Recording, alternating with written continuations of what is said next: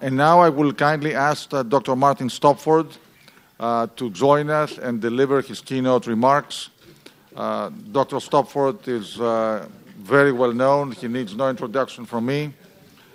He is clearly a guru on the shipping markets, world respected and known, so we are honored to have him with us here today. Martin, thank you.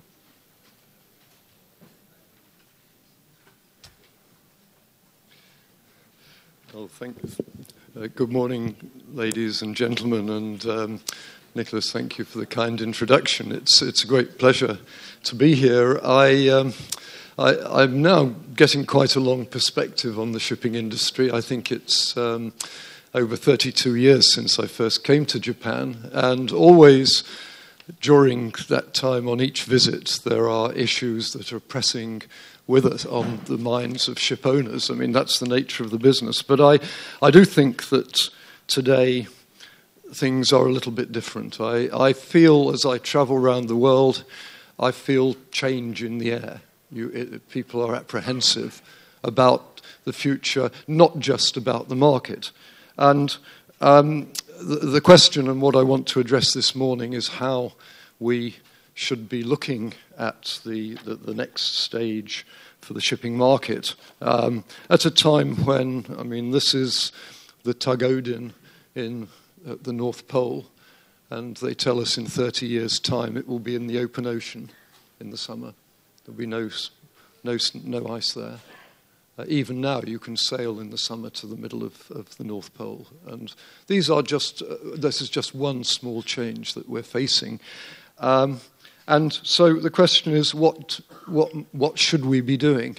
The first thing, of course, that any business must do when preparing for the future is survive today. It's no good, preparing for the future if you disappear and go bankrupt on the way along the road. So the first responsibility is always to take a look at the market, and I'll start my comments briefly with a few words about my views on the future of the shipping market, and then I'll go on to look at how we might deal with a new era of shipping technology and change, which I think is a little bit very different from the 50 years of technical stability which we've been through. The last 50 years, each ship has been quite similar to the last ship, a bit bigger, maybe a little bit more efficient, but no major surprises and nothing very challenging for owners ordering a new ship. But I think from the flavour you got from the panel earlier this morning, that was just finished, and everything that we're confronted with in the industry, these decisions are not going to be simple, and each of us is going to have to weigh up the options, which involves, of course, technology, and we heard of technology. It involves economics. Technology is no good on its own. It has to work commercially, and to put these together means very careful analysis and judgments. I mean, the agonizing difficulties which the panel just described over deciding whether you put a scrubber onto your ship. I mean, I've spoken to so many ship owners about this, and I think most of the ones I speak to don't really like the look of scrubbers at all, but they're worried that if they don't put scrubbers on the ship, they might have missed a trick. And I think most actually in the end decided not to, but they still are very worried that they might have made the wrong decision, especially when BP goes and starts chartering. I mean, BP should be guaranteeing the quality of sulfur fuel, but they're not doing, And then finally, we have to sell whatever ships we come up with to the charterers. And one of the things that is missing today in many of the gatherings I go to are the cargo owners, because in the end, they are our customers. They are the people who will call the shots in this business going forwards. And whatever we do must be very closely related to the aspirations and the requirements of the cargo owners. So that in case I don't get to the end of my presentation, because I got quite a lot of slides, that's an idea of where I'm going, and I will try to get through it as as carefully as I can. We have some very good translators here who have taken a lot of trouble to go through the slides, and I hope for those of you who are listening in translation that you can understand what I have to say. But first, let me summarize. My first issue is the shipping market, and I'll tell you what I think about that. And the view is, I think, we are still struggling in the market, but the market fundamentals are looking better today than they have been for quite a few years. We can't guarantee a better market next year, but there's a better chance of a better market than there has been for a few years. The next issue is the strategies for reducing carbon emissions, which seem to me to be absolutely on the minds of politicians and shipping people throughout the world. This has shot up the agenda in the last year. You cannot ignore it. There are three issues here that I want to talk about. The first is the actual amount of cargo we transport. I think looking forwards, you can't solve the problems entirely by shipping technology. We have to think about reducing carbon emissions by actually not carrying cargo, which is not adding value. And this is something we're all pre-programmed to hope that cargo will grow faster. But if we can manage to get the same value without increasing cargo volumes, then that is a very good solution, and we should try to do that. Second thing is, as I think several of the panelists mentioned before, use slower steaming of ships is a very good solution. It can help considerably, and I'll quantify this. But there is a major issue in how IMO decides to implement this particular strategy. One option is that you put a speed limit on ships like you do with cars. Another option is you use a tax or a tariff of some sort on bunkers. And I think it makes an enormous difference which of those two you choose. Personally, I would prefer the carbon pricing one, the tax. The third thing is shipbuilding and the need to build a new generation of ships with low carbon power systems. And this, I think, is to be here in Japan, which invented modern shipbuilding technology. When I was a young man, I saw the things that people like Dr. Shinto had been doing at IHI in the 1960s to revolutionize the way we build ships. And I think the shipbuilders are going to have to look at their basic shipbuilding techniques in order to build the ships with the systems that they need, that are needed for the digital technology that we have today. It's a big change, and I think it could be very difficult. It's challenging for the shipbuilders. And I think in Japan, you're fortunate here that you have the big companies with resources, the big shipping companies with resources to invest in new solutions, but you also have the dynamic shipbuilders who have proved over the last 20 years, 25 years, that they can adapt to change when they need to. I think, we were all told in the late 80s that in Japan, they thought shipbuilding was called a sunset industry. A 3K industry was what they said. And I don't know what the 3Ks were in Japanese words, but I think it was in English it was 3 Ds. Dirty, dangerous and depressing was what so no young graduates would go into shipbuilding. So it's a particular pleasure to see today that Japanese shipbuilding, I noticed last year, according to our statistics, Korea, Japan delivered almost the same amount of ships, which I think is a remarkable achievement in today's very competitive market. So, and then finally, the organisation of shipping companies. Well, ladies and gentlemen, I've taken quite a lot of time introducing my slides, and so with your agreement, I'm going to go through quite quickly now, and I hope that the translators can keep up with me and that we can get to the end without boring you too much. First point, the market today.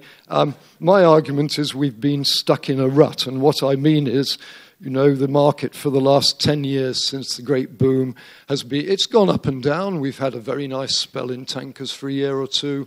Bulkers not so good. And this actually reminds me of the 1990s when it was rather similar. It's depressing. You go year after year, you just don't make much money.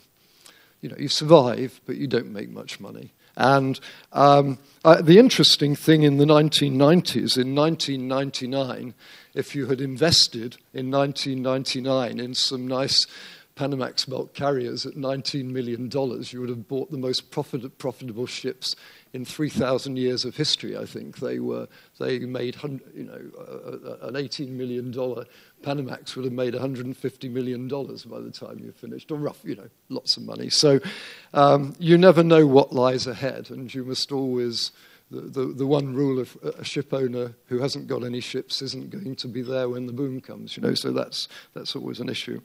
At the moment, in terms of the trend where the cycles are in the different markets, I won't spend too long on this, but tankers are below trend, bulkers are about on trend, and this is compared with the last 12 months compared with the last 7 years. Gas is below trend. Coming back a bit, offshore well below trend, and chemicals is also a little bit below trend. Containers above trend, but it's been a very bad 7 years for containers, rather disappointing. But the fundamentals, this is not, I'd say the fundamentals don't look too bad. If we take a look at world seaborne trade, last year the industry moved 12 billion tons of cargo, which makes it one of the world's most important industries. And I have to say, it's more important, in my opinion, it's more important than Apple.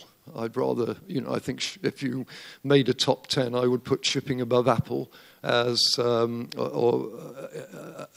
important contributor. We move nearly 2 tons of cargo for every man, woman, and child on the face of the earth every year.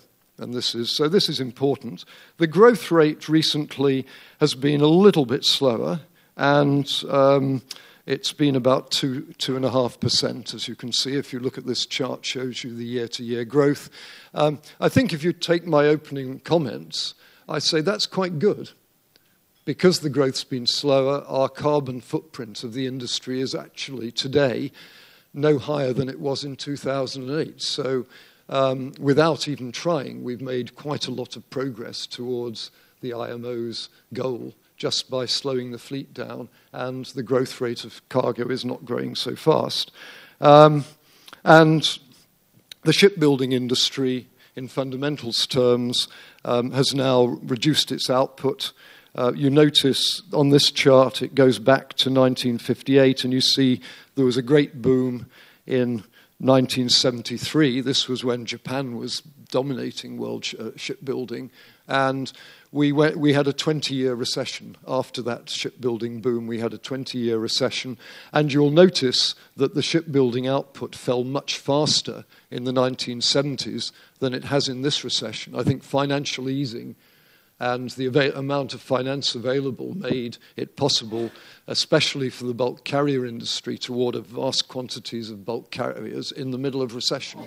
100 million tons of orders in 2013, is a massive development. So, but at last, we see very little. The order book has come down, and the bulk carrier growth fleet is not going to grow very much. It's grow 2% this year, less than 1% next year on our calculations. And you can see this in the, we look at this chart. The thing to look at is the red dashed line, which shows you on the right-hand axis the percentage growth of the world fleet.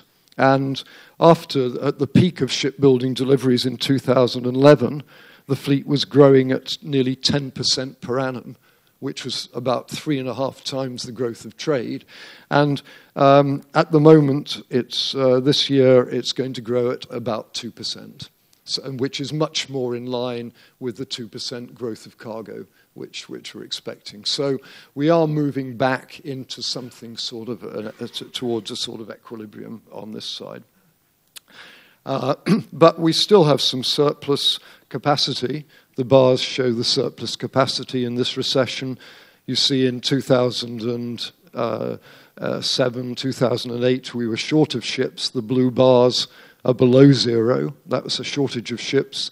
Today we have about 25% of spare capacity. It's all tied up in slow steaming. Bulkers steaming 11 knots, 12 knots. They have the physical capacity to do 14 knots if they wanted to. But actually, at today's bunker prices, 12 knots is an economic speed. So in one sense, this is not surplus capacity.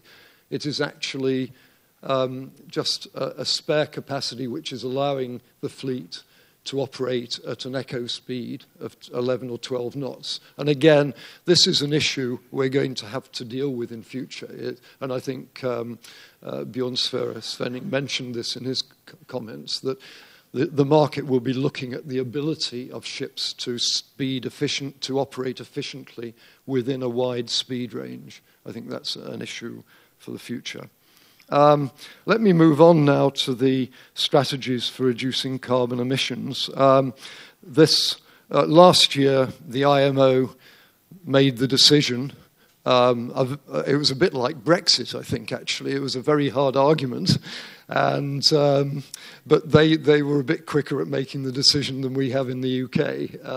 And they did decide that they would go for 50% reduction, a 50% reduction in carbon emissions by 2050 compared with 2008.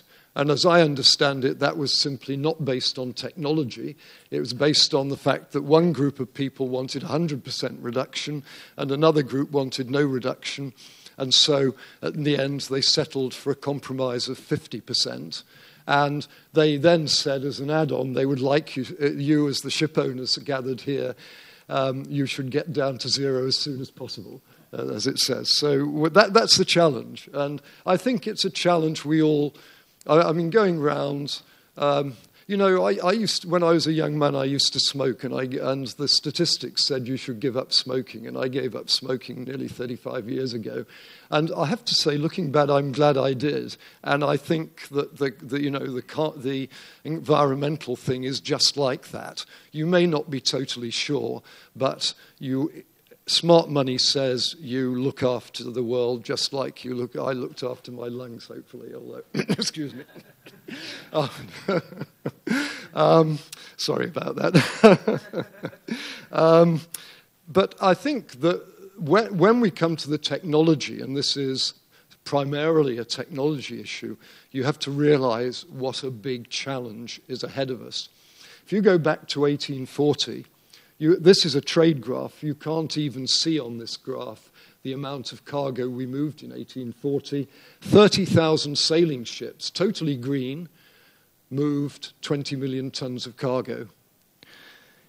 Since then, today we have 60,000 cargo ships, moved 12 billion tons. Now, this could be partly because we are very clever people, but actually, the elephant in the room, what's made us Supermen, is not actually how clever we are. It's this big engine. Fossil fuels.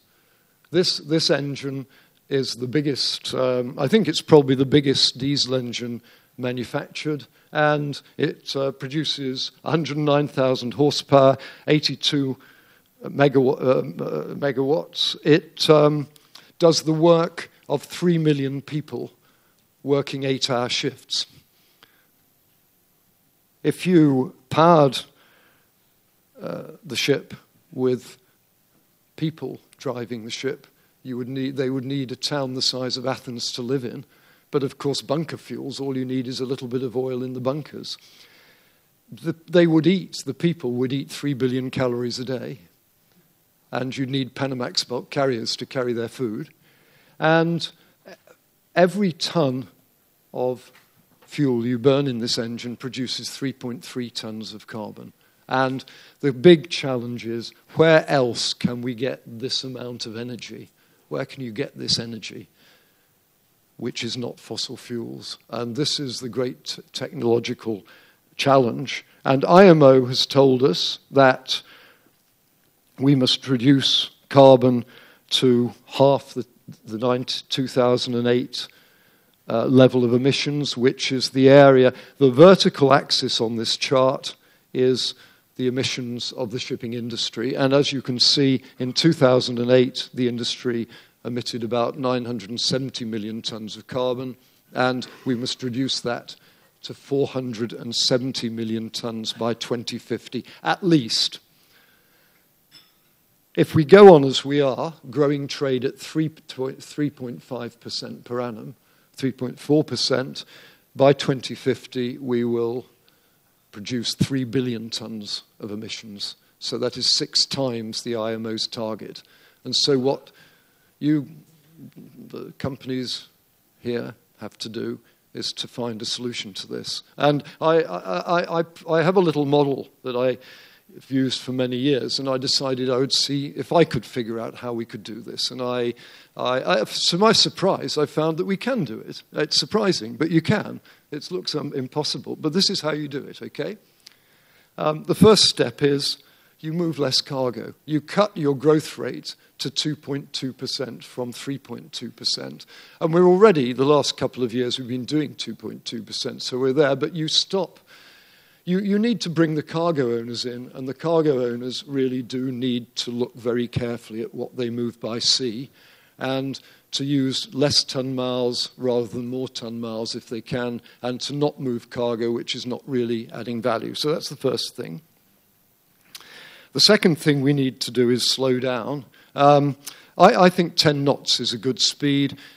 This is not new. For about 50 or 60 years in the 19th century, all of the main cargo ships, including the ones used by the NYK and MOSK, they were designed to trade at 10 knots because coal was so difficult to handle as bunkers that really you didn't want to burn even if you could. You could go faster. You didn't want to go too fast because you used too much coal. And so you need to slow down, but you also need to engineer the ships to be more efficient in many ways, and that includes things like using interim cargoes like methane, etc. We need a zero-carbon power. Of course, we've had a little bit of discussion of this already.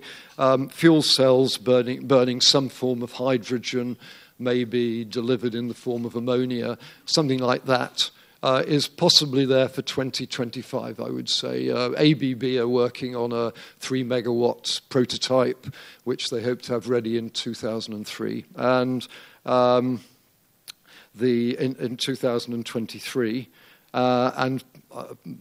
There's all sorts of possibilities there which we have to sort out. And the final thing, as an economist, and I really do think this is important, we have to use the new information age, the digital technology age, which has not really got established in shipping yet, offers us the opportunity to manage the industry better. And here in Japan, I was brought up with the improvement engineering and the quality assurance systems which the Japanese shipbuilders developed and Japanese manufacturers developed. And if there is one place in the world that has the capacity to use this information to improve our emissions by better management of the business, it is through the sort of techniques engineered here in Japan by businesses outside the shipping industry. And if you put all these together, you start with your zero, no change scenario, and we have 3 billion tons of emissions. You reduce cargo growth to 2.2%, and you cut 1 billion tons off the emissions. You slow down to 10 knots and you cut another 1 billion tons off the emissions, and that leaves you with the challenge of getting the zero-carbon ships in to finish the job off. So the first two are in our control. We can do it if we want to, just like you can give up smoking if you want to. Do you want to? That's up to you, But I think, when you get old, you start to think about your grandchildren. the cargo strategy, I don't want to say much about that except that I think we must involve cargo in this. And I think one of the lessons from the sulfur issue is that the sulfur issue has been put on the shoulders of the ship owners. The ship owners do not pay for the bunkers. The cargo owners pay for the bunkers.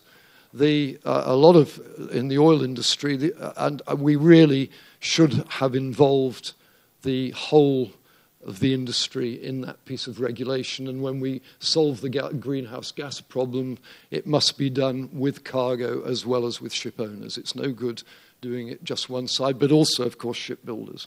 And I'm also very keen on short sea shipping, business to business. I think by 2050 we're going to see a very different world in Asia, in the Atlantic, with the sort of logistics which Amazon and Uber, etc., have shown are possible. Shipping is the most carbon efficient business, and I think we can do a lot of good for the economies by applying our carbon efficiency to really good short sea deliveries. I think I won't go into it now, but I think that's something perhaps for another day.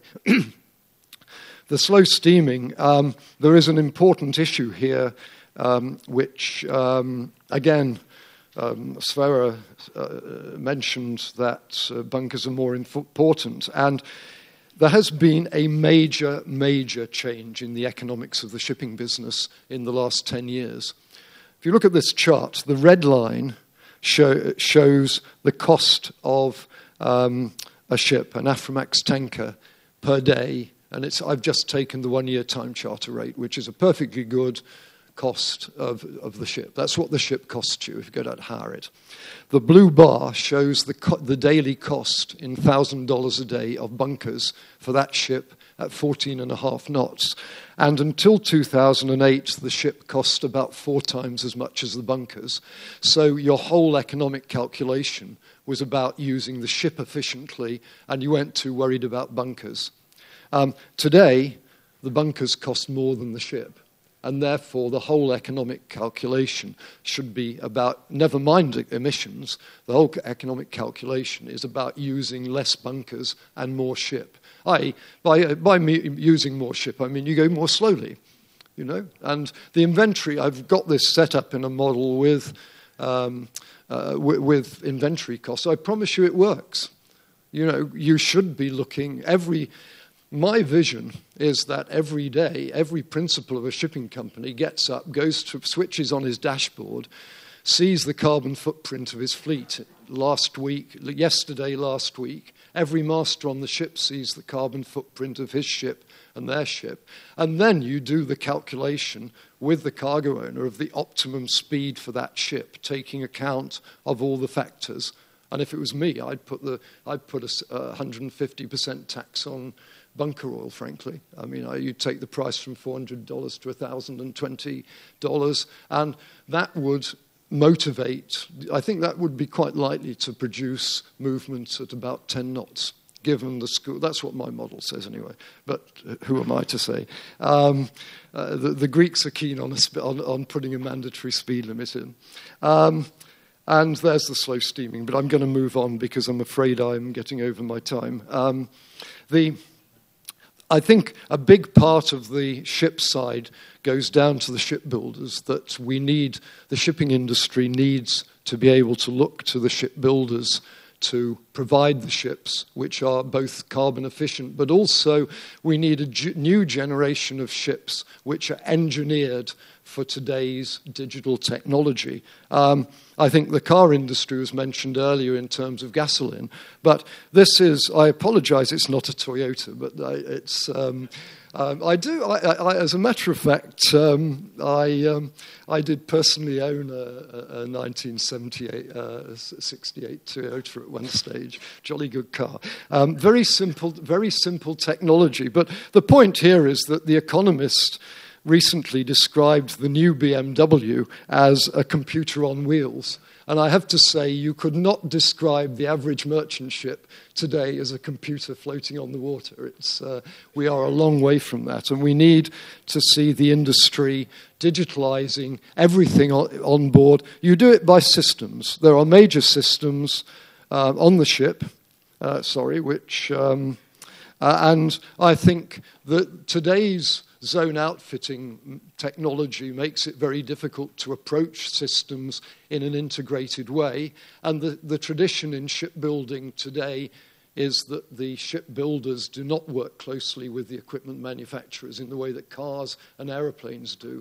And I think we need to see integrated systems. Ballast management, that is so important that ship owners need to explain to the shipbuilders how you build a proper, really efficient ballast management system and trim management system, and then help the shipbuilders to change their systems. And I know this is very difficult when you've engineered ships like the Japanese shipbuilders do. The productivity is so high, it's hard to change. But it's something that must be done together, and Japan is very lucky to have big shipbuilders here, big ship owners here who can help out with this sort of thing. The